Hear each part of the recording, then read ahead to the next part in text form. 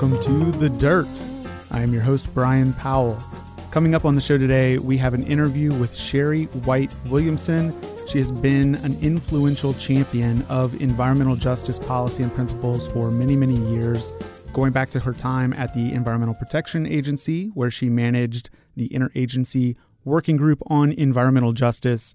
Ms. White-Williamson has returned to her birthplace in Sampson County, North Carolina, and works with communities impacted by storms, climate change, agricultural pollution, landfills, you name it.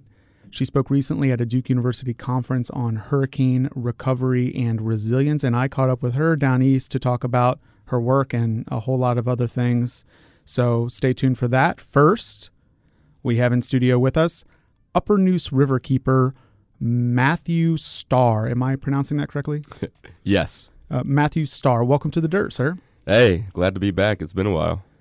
There's a lot happening with your work that we need to talk about. But first, before we get into the meat of the water stuff that you want to talk about, we have spoken in the past several shows about things happening at the legislature. The 2019 legislative session continues on. And on. I think at this point, mostly due to kind of a stalemate with regard to the budget, the unwillingness of legislative leaders to come up with a politically feasible budget for the state of North Carolina. But there have been a few environmental bills kind of lingering out there, and they're not going anywhere because session stays around. And they were dormant for a few weeks. Now there's been some action on them recently. So I want to quickly catch up with that. What happened with the North Carolina Farm Act in August? This is a bill that gets a lot of attention because it would legalize hemp production in North Carolina, but also contains provisions making certain records from industrial hog producers secret. For example, how they manage their waste lagoons, et cetera. And there's some other bad provisions related to the factory farm industry. What happened there? What's like you said, it was dormant for a while. It just went through another committee, the last committee before it goes to the full House floor for a vote. So here we are again, just kind of playing wait and see. And it's already passed the Senate, right? So yeah. I don't know if I haven't heard. I'm not sure that he's spoken publicly. I could be wrong. But the governor may or may not veto it if they ever get this to a floor vote. If it ever gets to the governor's desk, the real sticking point won't be the provisions that we're most interested in. It will be whether or not some things get added to the hemp provision. So right. It's a waiting game. It seems to be law enforcement is against this kind of legalization, and the agricultural and hemp lobbies are for it. So It'll be interesting to watch that. We talked a lot on the program about Senate Bill 559. This bill would allow ratepayer-backed, one provision would allow ratepayer-backed bonds to be used to pay for storm-related damages to the electric grid or other utility infrastructure, which is widely seen as actually a good provision.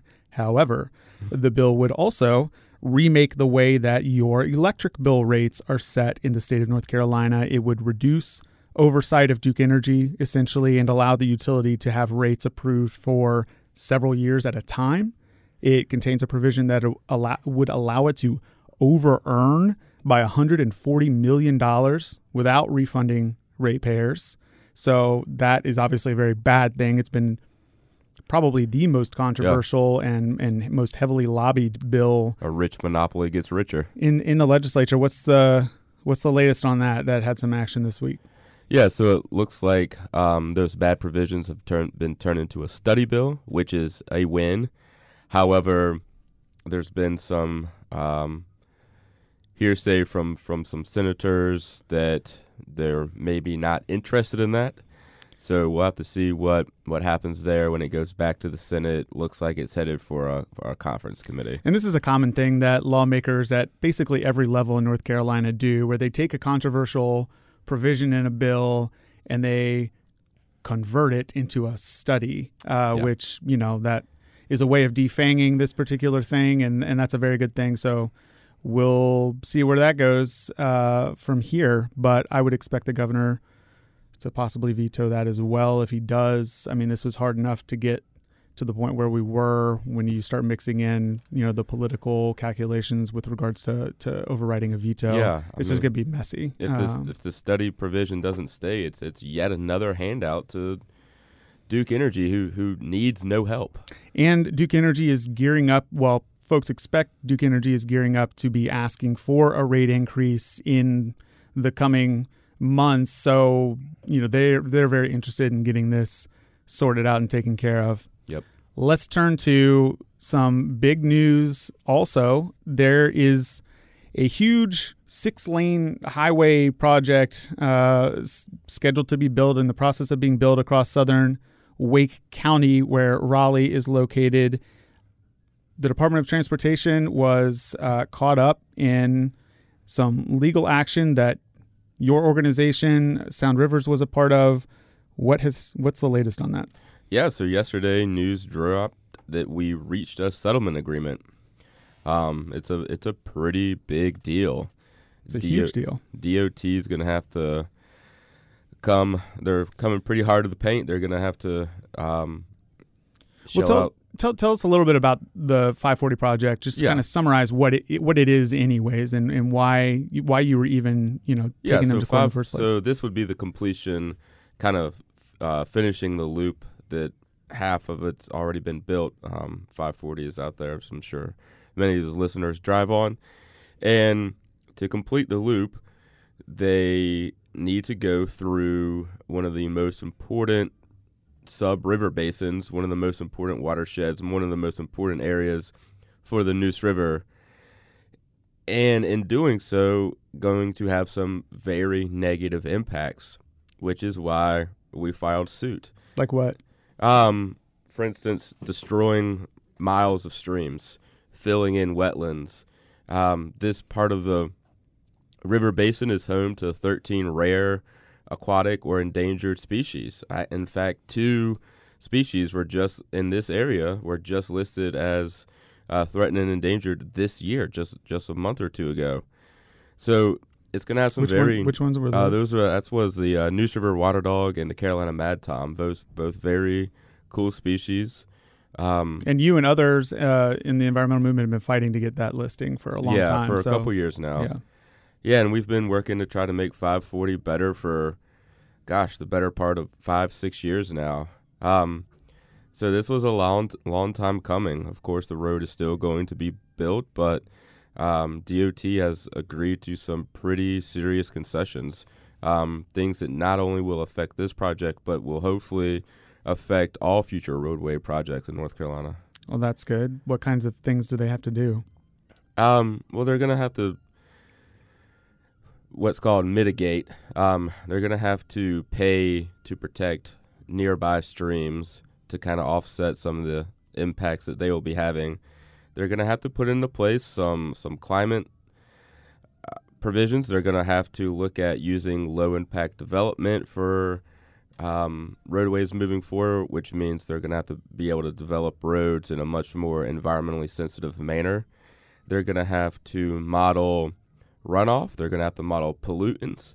And so hopefully what we will have is a good product moving forward that communities and the DOT themselves and state government and local government can use and say, okay, well, based on your modeling and your expertise because of this settlement, this roadway is going to have, this roadway is going to have a negative impact on our waterways, and you need to do something to fix that. Yeah, and we've talked about on the show before when it comes to the emissions portions of this. That's huge. Vehicle emissions and carbon emissions from vehicles it's overtaking every other source of emissions in the state of North Carolina. As other things are kind of trending the other direction, we're seeing more and more traffic, more and more commuting as these highway projects get put into place, and as we've got the Triangle area that is growing very rapidly, a lot of people moving into the area. So I think one of the things that I saw that they're going to be doing is not a huge portion of this settlement, but the Department of Transportation, at least for this project, I don't know if it applies to others, will have to use low emissions construction vehicles, which is which is cool. I didn't even know that such a thing existed. Yeah. But that's good. And then, like you mentioned, I think to me, the thing that stands out is just the pretty decent amount of money that they're going to have to spend to buy other land to help protect the water dog and those other species that you talked about. So, granted, the road's going to be built, but if the road has to be built, this is a great solution to that. It's not only, like you've mentioned, they're going to have to step up to the plate and do some things to offset the impact from this roadway, but more importantly, they're going to have to put into place more environmentally protective measures going forward, and that's what's really important. Yeah, this is what a win looks like in North Carolina for the environmental movement. Absolutely, 100%. So, congratulations on the resolution. Lots of hard work from the team, Southern Environmental Law Center, Clean Air Carolina, Center for Biological Diversity. Lots of years and hard work went into this. Yeah, and congratulations to Kim Hunter, who was one of the attorneys on this case, who we've had on the show as well, talking about this project and other transportation projects that are taking place. So let's move on now to something called Swim Guide. Yeah. That is something that Sound Rivers has been doing. I guess this is the first year that you've begun doing it. In this area, yep. In this area. And, it's something being done across the country, but you've taken up the mantle here. What is Swim Guide? Yeah, so Swim Guide is actually a worldwide, lots of areas in the Southeast. Thanks for correcting me. Lots of areas across the country. And if you're interested, all you have to do is visit swimguide.org. But it's a collection of water samples taken by nonprofits like riverkeepers or local governments, in which we sample public access areas that the public is recreating in, swimming in, boating in, playing in, fishing in, visiting, and we sample for E. coli. What's E. coli? Yeah, so E. coli is foreign bacteria, comes from, to put it bluntly, poop from warm-blooded animals, and it can have some very... We're going to have to bleep that out, It comes from some different sources. It could be pet waste runoff. It could be human waste, and it has some very real health concerns. Is this the kind of thing that... Is it likely to be... from people who are from kids having, we'll call them accidents in the creeks, and dogs doing their business in the creeks and streams, or is this are the facilities discharging wastewater into the waterways? Like, what is the source of this stuff? So maybe if there were like 100 geese floating in the river, and I took my sample after they'd been there for a couple days, then sure. But no, this isn't from the accident, if you will. Gotcha. This is coming from, for instance, Wake County has over 1 million residents, and that's a lot of dogs, and that's a lot of pet waste, and that's also a lot of people. And then if you're in more rural areas, it could be caused by agricultural runoff from animal agriculture. But like I've said, we're sampling in this area. We're sampling 6 sites on Falls Lake, 5 on Neuse River within Wake County, all the public access points, because people deserve to know, and they deserve to have confidence one way or the other that if they go play in their favorite stretch of water, or they're visiting, or they just want to get out and relax, that they should know if it's polluted, if it's contaminated. Is it polluted and contaminated? Yes. What have you been okay. Yes. Our sites at Falls Lake have generally been fine. However, we've had some pretty problematic areas on the Neuse River itself, in which we're finding quite high levels of E. coli. Oh, wow. Are they places where people are usually boating? Is this a swimming thing, a fishing thing? All of the above. Okay, so I guess 2 questions then. One, should we're still in quote unquote swimming season. Yep. For the remainder and in North Carolina, that may be until November. Right. And so for the rest of this kind of season, looking at, what you're planning your activities for next year and beyond, or just things to know in general, should people just be avoiding doing these kinds of things? Or No, I wouldn't say avoid. I know before you go, right? Knowledge is power. Has anyone actually gotten sick that you know of from exposure in these places? No, but I don't think we just know that information well enough. You could get sick and have some gastrointestinal problems, some stomach issues. What can we do? What are this? How do we turn it off? Is there a way, so that's or is it kind just of the 2A part of the program that we're doing? First is letting people know. Second is correcting the issue. Excuse me. So, for instance, at Buffalo Road, where we've had high levels of E. coli regardless of the amount of rain, I say that because if it rains anywhere between 24 to 35 hours before we sample, we will get high results based on stormwater runoff. However, when we're sampling and it hasn't rained and we're still getting high results like we see at Buffalo Road canoe launch, that means there's a problem somewhere. Right. Now, even if we get it during the rain, obviously that still means there's a problem, but we're sampling, we're going upstream and trying to find that source of contamination.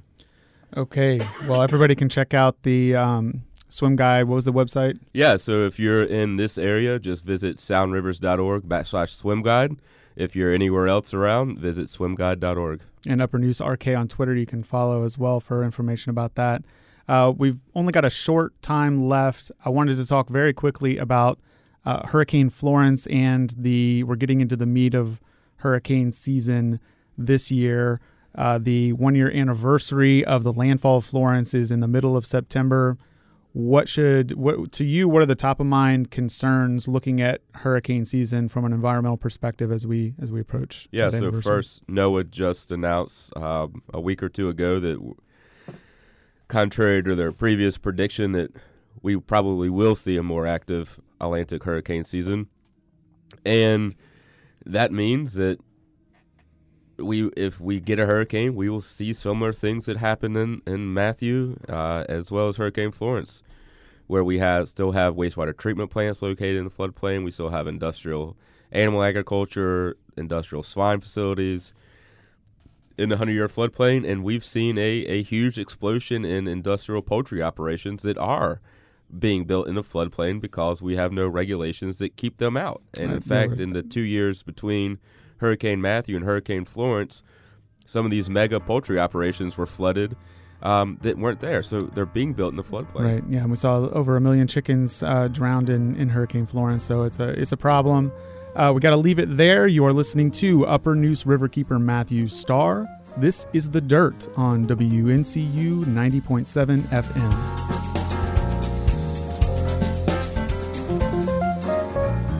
Welcome back to The Dirt on WNCU FM. I'm your host, Brian Powell. This week, I sat down with a champion of the environmental justice movement, Sherri White-Williamson. Ms. White-Williamson served in the Office of Environmental Justice at the Environmental Protection Agency, where she managed the Interagency Working Group on Environmental Justice. After retiring from the EPA in 2015, Ms. White-Williamson went on to Vermont Law School, where she graduated with a JD and a master's in energy regulation and law. And while she was there, she received several awards and scholarships for her work in the environmental justice area. She co-chaired the school's first environmental justice conference called Bridging the Gap Between the Promise and the Reality of Environmental Justice. She served as president and founding member of the Environmental Justice Law Society and vice president for the Energy Law Society. She continues to use every opportunity to raise the importance of issues of low-income and minority communities. And since returning to North Carolina, she's been involved with several local events, including the 2019 Duke Environmental Justice Symposium and the North Carolina Truth and Poverty Tour, sponsored by the Poor People's Campaign. She currently resides in Sampson County and serves as a board member of the Rural Empowerment Association for Community Help, REACH, in Duplin County, North Carolina, whose goal is to educate and empower citizens to learn. I wanted to speak with her about environmental justice issues, about her career, and about a whole lot more. We sat down on a hot afternoon near Sampson County, a stone's throw from where loud trucks owned by the Enviva Corporation are hauling timber away from landscapes once covered in forest land, where factory hog production facilities spray the countryside with brown plumes of liquid waste, in the same county as the state's largest landfill, and notably where communities were deeply impacted by Hurricane Florence and its subsequent flooding and continue to struggle 1 year later. Ms. White-Williamson talked to me about Florence, about environmental justice, about growing up in the 60s in the segregated South, and her experience seeing events in the current political climate, and a lot more. Here is part one of that conversation. So first off, I want to talk about Hurricane Florence, the recovery effort. You spoke about this a little bit at the Duke event that I mentioned in the intro. How would you grade the state and federal government's response to Hurricane Florence? I would probably give them a C to a D. And some of the communities still, in fact, I know of one situation, for example, where someone has moved out of their home, but their home has not been rebuilt. Even today, it's not even started.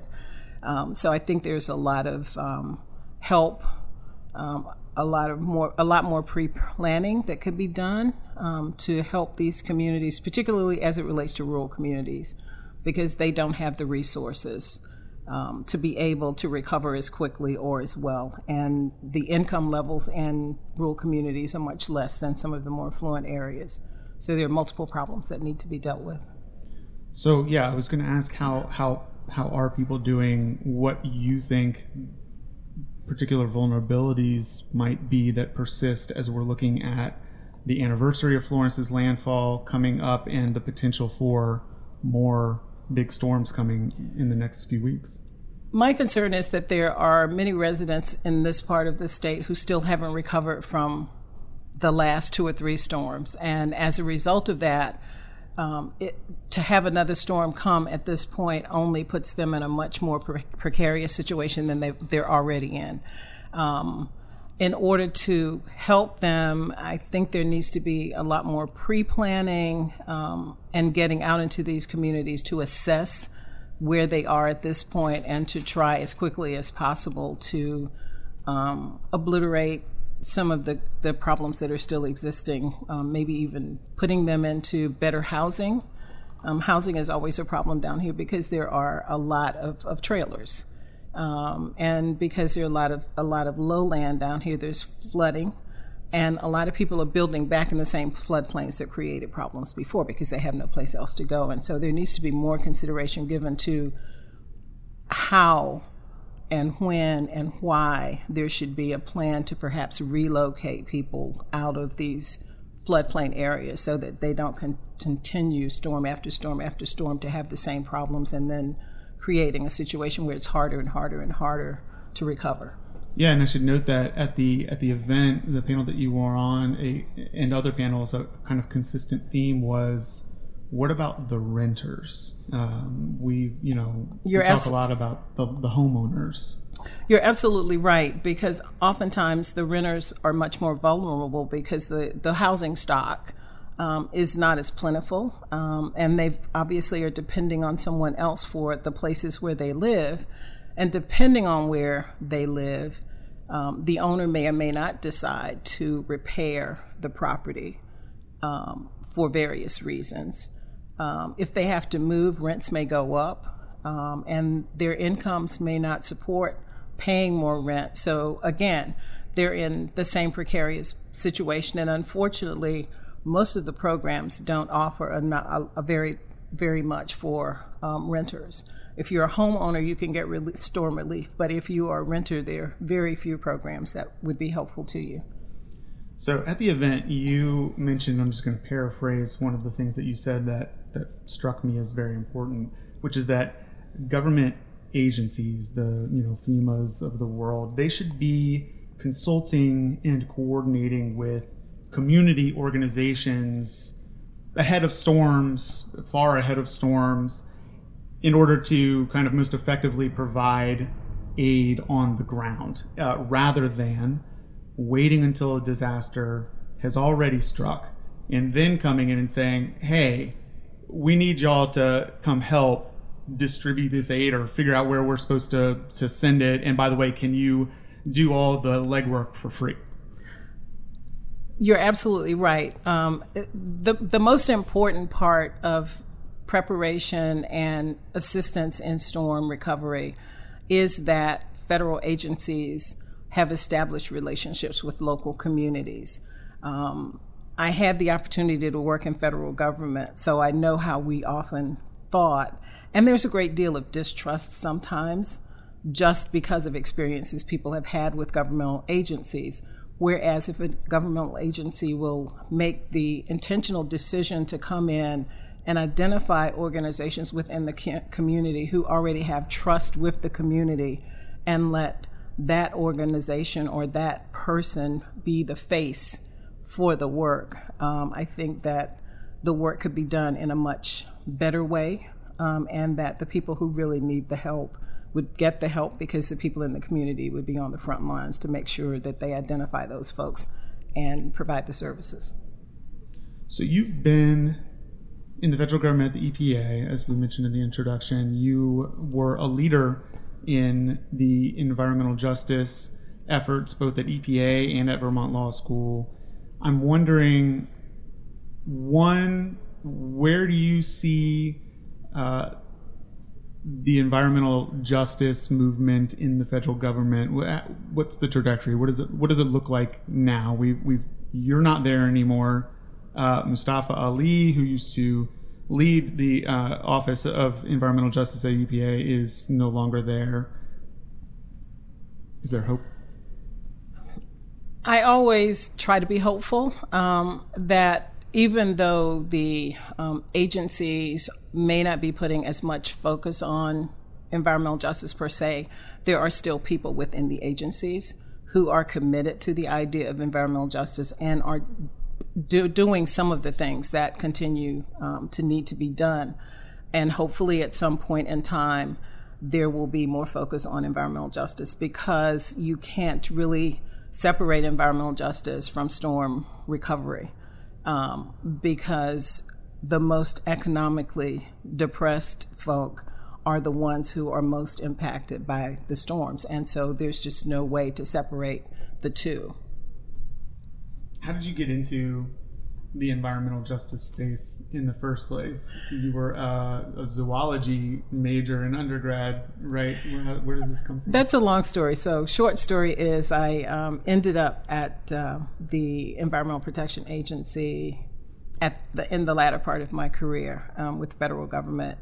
And there are opportunities when you're in the federal government to take details, which means you get an opportunity to go to an office to work. And I had an opportunity to detail over to the Office of Environmental Justice at a time when the office was trying to reinvigorate some of its efforts around environmental justice, and then had the opportunity to work as the liaison with all of the federal agencies, because the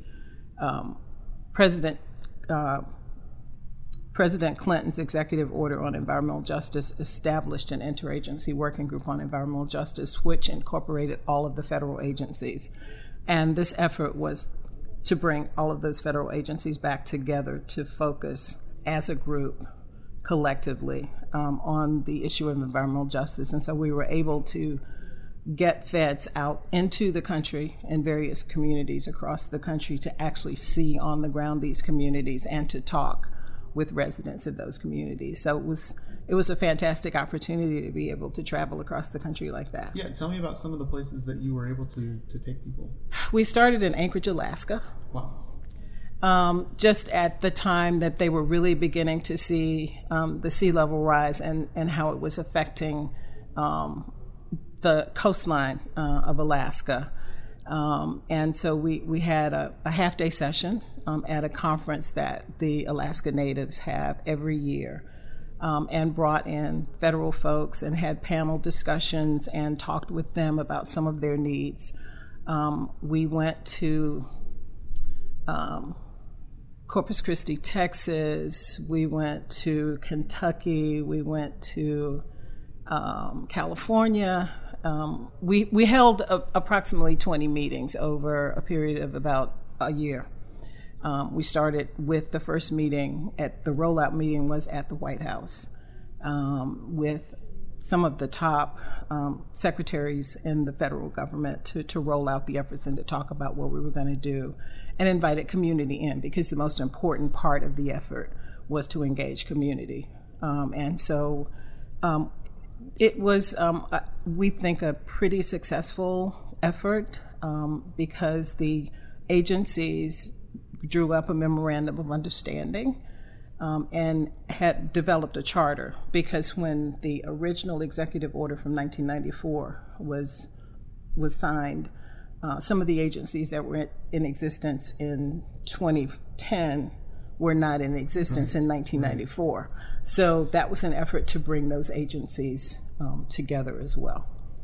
Did you bring people along that were unfamiliar with concepts of environmental justice or the realities of some of the communities that you were visiting? I think it was not so much that people weren't familiar with environmental justice. I think it was more the unfamiliarity with the communities and community conditions. I think one of the key components of bringing the federal agencies together were those community visits, when agency people who perhaps wouldn't normally have gotten out to see community had an opportunity to go out and hold a community meeting and hear from community.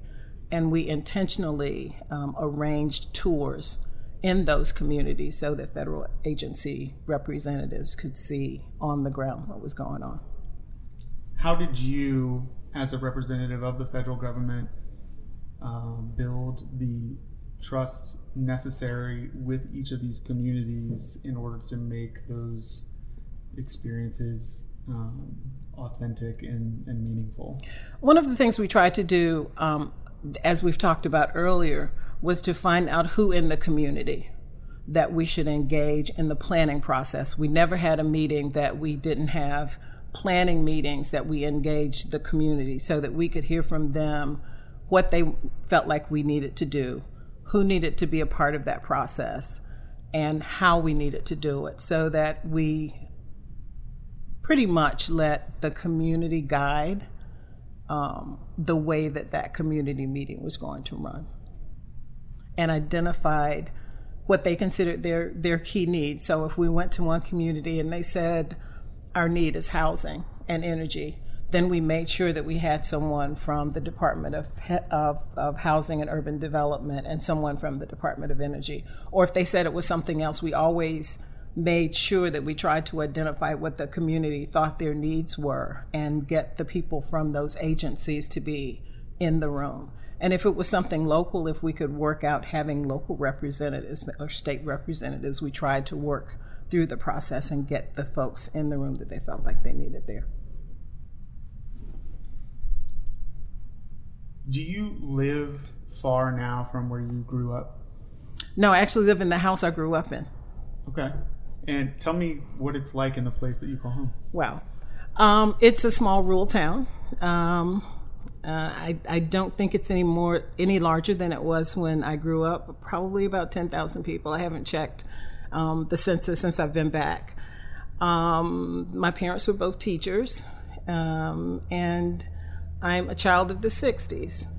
So it was a good time, but there were challenging times as well. I grew up, obviously, through segregation into integration during the time that I was home.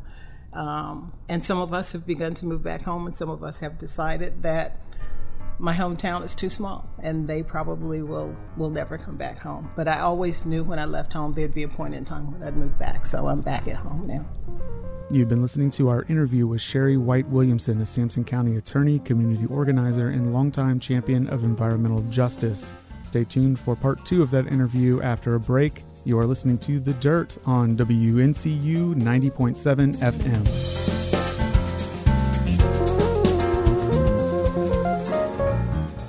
Welcome back to The Dirt. I am your host, Brian Powell. You are listening to the second part of our conversation with Sherri White-Williamson, a Sampson County attorney, community organizer, and longtime champion of environmental justice. Ms. White-Williamson also had a recent op-ed published in the Fayetteville Observer in which she expressed and described her reaction to a recent rally by the president in Greenville, North Carolina, in which the crowd was cheering racist chants and other kinds of vitriol. And she described some of her experiences and where she sees the nation heading and the hope ahead for eastern and rural North Carolina. Here's part 2 of that conversation. You mentioned that you're a child of the 60s and you wrote about some of those experiences in a recent opinion piece at the Fayetteville Observer, which, for listeners who are unfamiliar, the President of the United States recently held a rally in Pitt County. It made international news because of the vicious and openly racist conduct of the speakers and the crowd there. You wrote a response to a reaction to that event and to the broader surge in racist rhetoric and in rhetoric of hate, white nationalist thought that has become so more open perhaps in the last few years than it was before. Can you tell me a little bit about the experiences that you wrote about, if you're comfortable sharing them, and what this event meant for you and what you see looking forward? It's interesting that you'd bring that up, because that op-ed piece didn't start out as an op-ed piece. It started out as being a letter to the editor.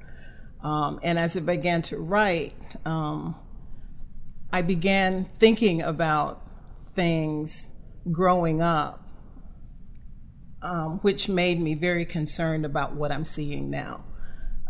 And so I ended up talking about some of the experiences growing up in my hometown. Our high school class, my senior year, was the first fully integrated class in my hometown. And while we had some good experiences from our perspective, there were some challenges. And so I didn't write the piece with any intention of being negative anyway, but I wanted to remind people who I grew up with, hopefully, that while we've come such a long way from the 60s, the way that I see things going, that it appeared to me that it would be very easy to revert back to a time that I hope that none of us would ever want to live in again. In the piece, you ask the question, when are people going to wake up? When are people going to stand up against hatred? You say enough is enough. I think a lot of people feel that way. What does standing up look like to you?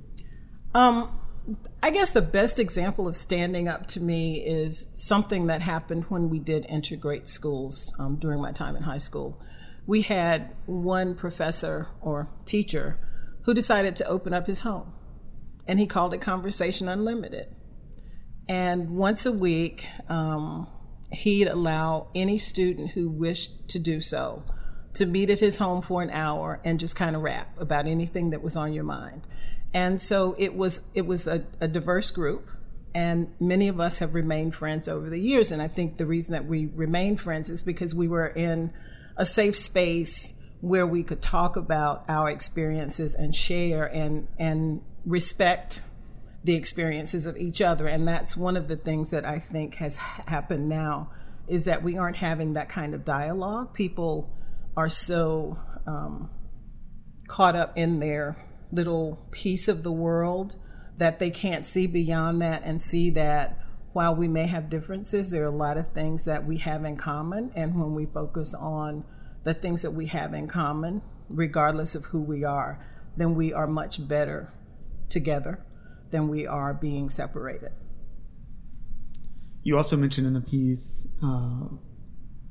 the importance of Christian principles or faith to you, to the way that we treat one another. And I'm just curious as to what role faith plays in your life and in your advocacy, and whether it plays a role or not in the way that you approach environmental work specifically, or the earth. Faith is very important to me. We all grew up in the church. We didn't dare try to avoid going to church. And so those kinds of things stay with you, whether you're in church every day or not. I don't think that's the important thing. The important thing to me is the golden rule that you do unto others as you would have someone do unto you. And in so doing, we treat each other fairly. I've tried to use that approach with everyone I meet. I try to be as genuine and as transparent as I can be. I try not to judge anyone just because of the way they may look. I've had many conversations with people who you might think didn't have anything to contribute, but just a short conversation lets you know pretty quickly that that person sitting there is very intelligent, perhaps, a genius in terms of the types of experiences that they have had. So faith, and it concerns me that faith has been used so many times to separate people. And that was, I don't believe, or my Bible doesn't tell me that was what was intended, that God intended us to use words in the Bible to separate us, but rather using words in the Bible to bring us together, to forgive, to accept, to give to people as we can in whatever situation they may be in.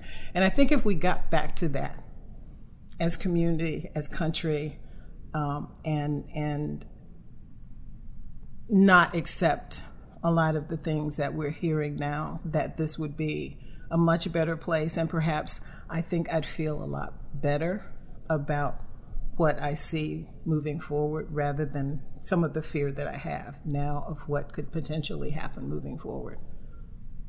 What has the response been like since the op-ed has been published? I've been surprised. It's all been positive.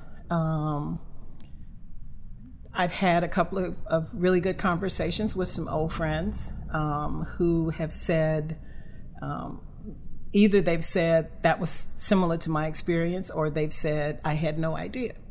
And I'm glad that you did that, because I want to continue having the conversation. And I think one of the things that I tried to relay in that piece was that we needed to be sitting down and having conversations together. And I think that's the first step in the next phase of anything that we can do. Well, that leads me to the last thing I want to talk about, which was organizing strategy. What does outreach look like? What does sitting down with people, how do you convince people to sit down with you in the first place? If you've got a landfill coming to your community and you want to stop it, what's the first thing a person should be doing to rally other people around them? It's going to have to start with that first one-on-one conversation. And there may have to be many first one-on-one conversations to find that person who's willing to take that step. Because one of the things that I think we have to keep in mind as we work in communities, low-income communities and communities of color, is there's a lot of distrust, first of all. But then there's also a fear that if I step out, am I going to have to be worried about whether I have a job tomorrow, if I'm going to be able to support my family, but what those broader implications are. Am I going to have a place to stay? So in working with those communities, I feel like you have to have those one-on-one conversations to try and identify who those folks are who might be able to stand up, but at the same time assure them that that support is going to be there from you and other people as they are trying to bring attention to the problems that they may be facing in their communities. If you're already a part of that community and it's friends and neighbors that you're trying to convince or educate or organize, is standing at the foot of the steps outside on a church on Sundays the best way to do it? Is trying to get people on Facebook the best way to do it? Like, what's effective? I think there's no one effective way. I think you have to figure out what community it is that you're trying to reach.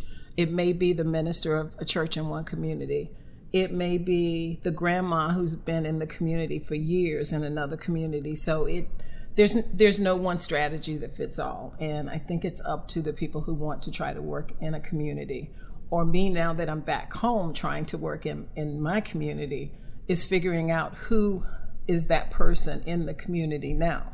Because I've been gone for a while, so in a way, I've got to reestablish my credibility within my community. So I always have to be cognizant of the fact that I may not be that bag of chips, as the expression goes, for some of the people in that community. And I've got to show them that I am sincere and that regardless of what happens, I'm going to be there with them. We've talked a lot on the show about the impacts of factory farm production in eastern North Carolina, in Duplin and Sampson counties here in particular. I'm wondering, and we talk a lot about the pork industry's influence, usually within the context of the legislature. Mm-hmm. The money that they're spending up there, or the lawmakers who are representing those interests above the interests of impacted communities. But something that we talk about a little bit less, we talk about the local impact of the pollution and the health impacts of some of these operations, obviously, but something that we don't talk as much about are the ways in which the industry is influencing local communities in ways that stifle organization efforts or education efforts, or ways that maybe in this we have talked about intimidate people from participating in the democratic process or in organizing against some of their operations. Are there, what kinds of tactics have you seen from the pork industry at the local level, or do you see any resemblance to the way the pork industry is operating now with the way that big tobacco operated in North Carolina in the past? That's a interesting question. And I'm not sure that I have an answer to that. I think one of the things that local organizations often hear is that organizations who want to work within community want to put the pork industry out of business, and that is not the case at all. What local folks around those areas are simply asking for is better technology so that they are safe or safer than they are now. We don't want to see anybody lose a job. I certainly wouldn't want to be a person advocating for that. But I guess to some extent, there may be some similarities between big tobacco and the pork industry. And I'm sort of going back in my mind because I actually worked on tobacco issues for the American Cancer Society when I was there. And one of the things that we did is similar to what I've been saying all along. We actually worked directly with tobacco growers, and we had that conversation. And while they were probably never going to stop growing tobacco as long as tobacco provided them with the kind of income that they wanted, they had the recognition that there were health impacts that they were concerned about for themselves, but even more so for their children. And so we were able, as public health and tobacco farmers, to lobby in Congress to at least, get more attention to the health impacts. And I think that hopefully that same kind of synergy could happen with any big industry, recognizing that everybody wants to be able to live comfortably, but at the same time, we need to be aware of the communities that are being most impacted. And in most of these situations, the communities that are most impacted, again, are low-income communities and communities of color, because they tend not to have either the money or the power to impact the decisions that are made at higher levels in government. All right. Well, I think I've taken up enough of your time. I appreciate you sitting down and talking with us. Well, thank you for having me today. You have been listening to our interview with Sherri White-Williamson, a Sampson County attorney, community organizer, and champion of environmental justice. We are officially out of time. This has been The Dirt with Brian Powell on WNCU 90.7 FM. The Dirt is underwritten by the North Carolina Conservation Network. You can look for the show on Twitter at TheDirtFM and in digital podcast form on SoundCloud, Spotify, and iTunes. Until next time, be good, y'all.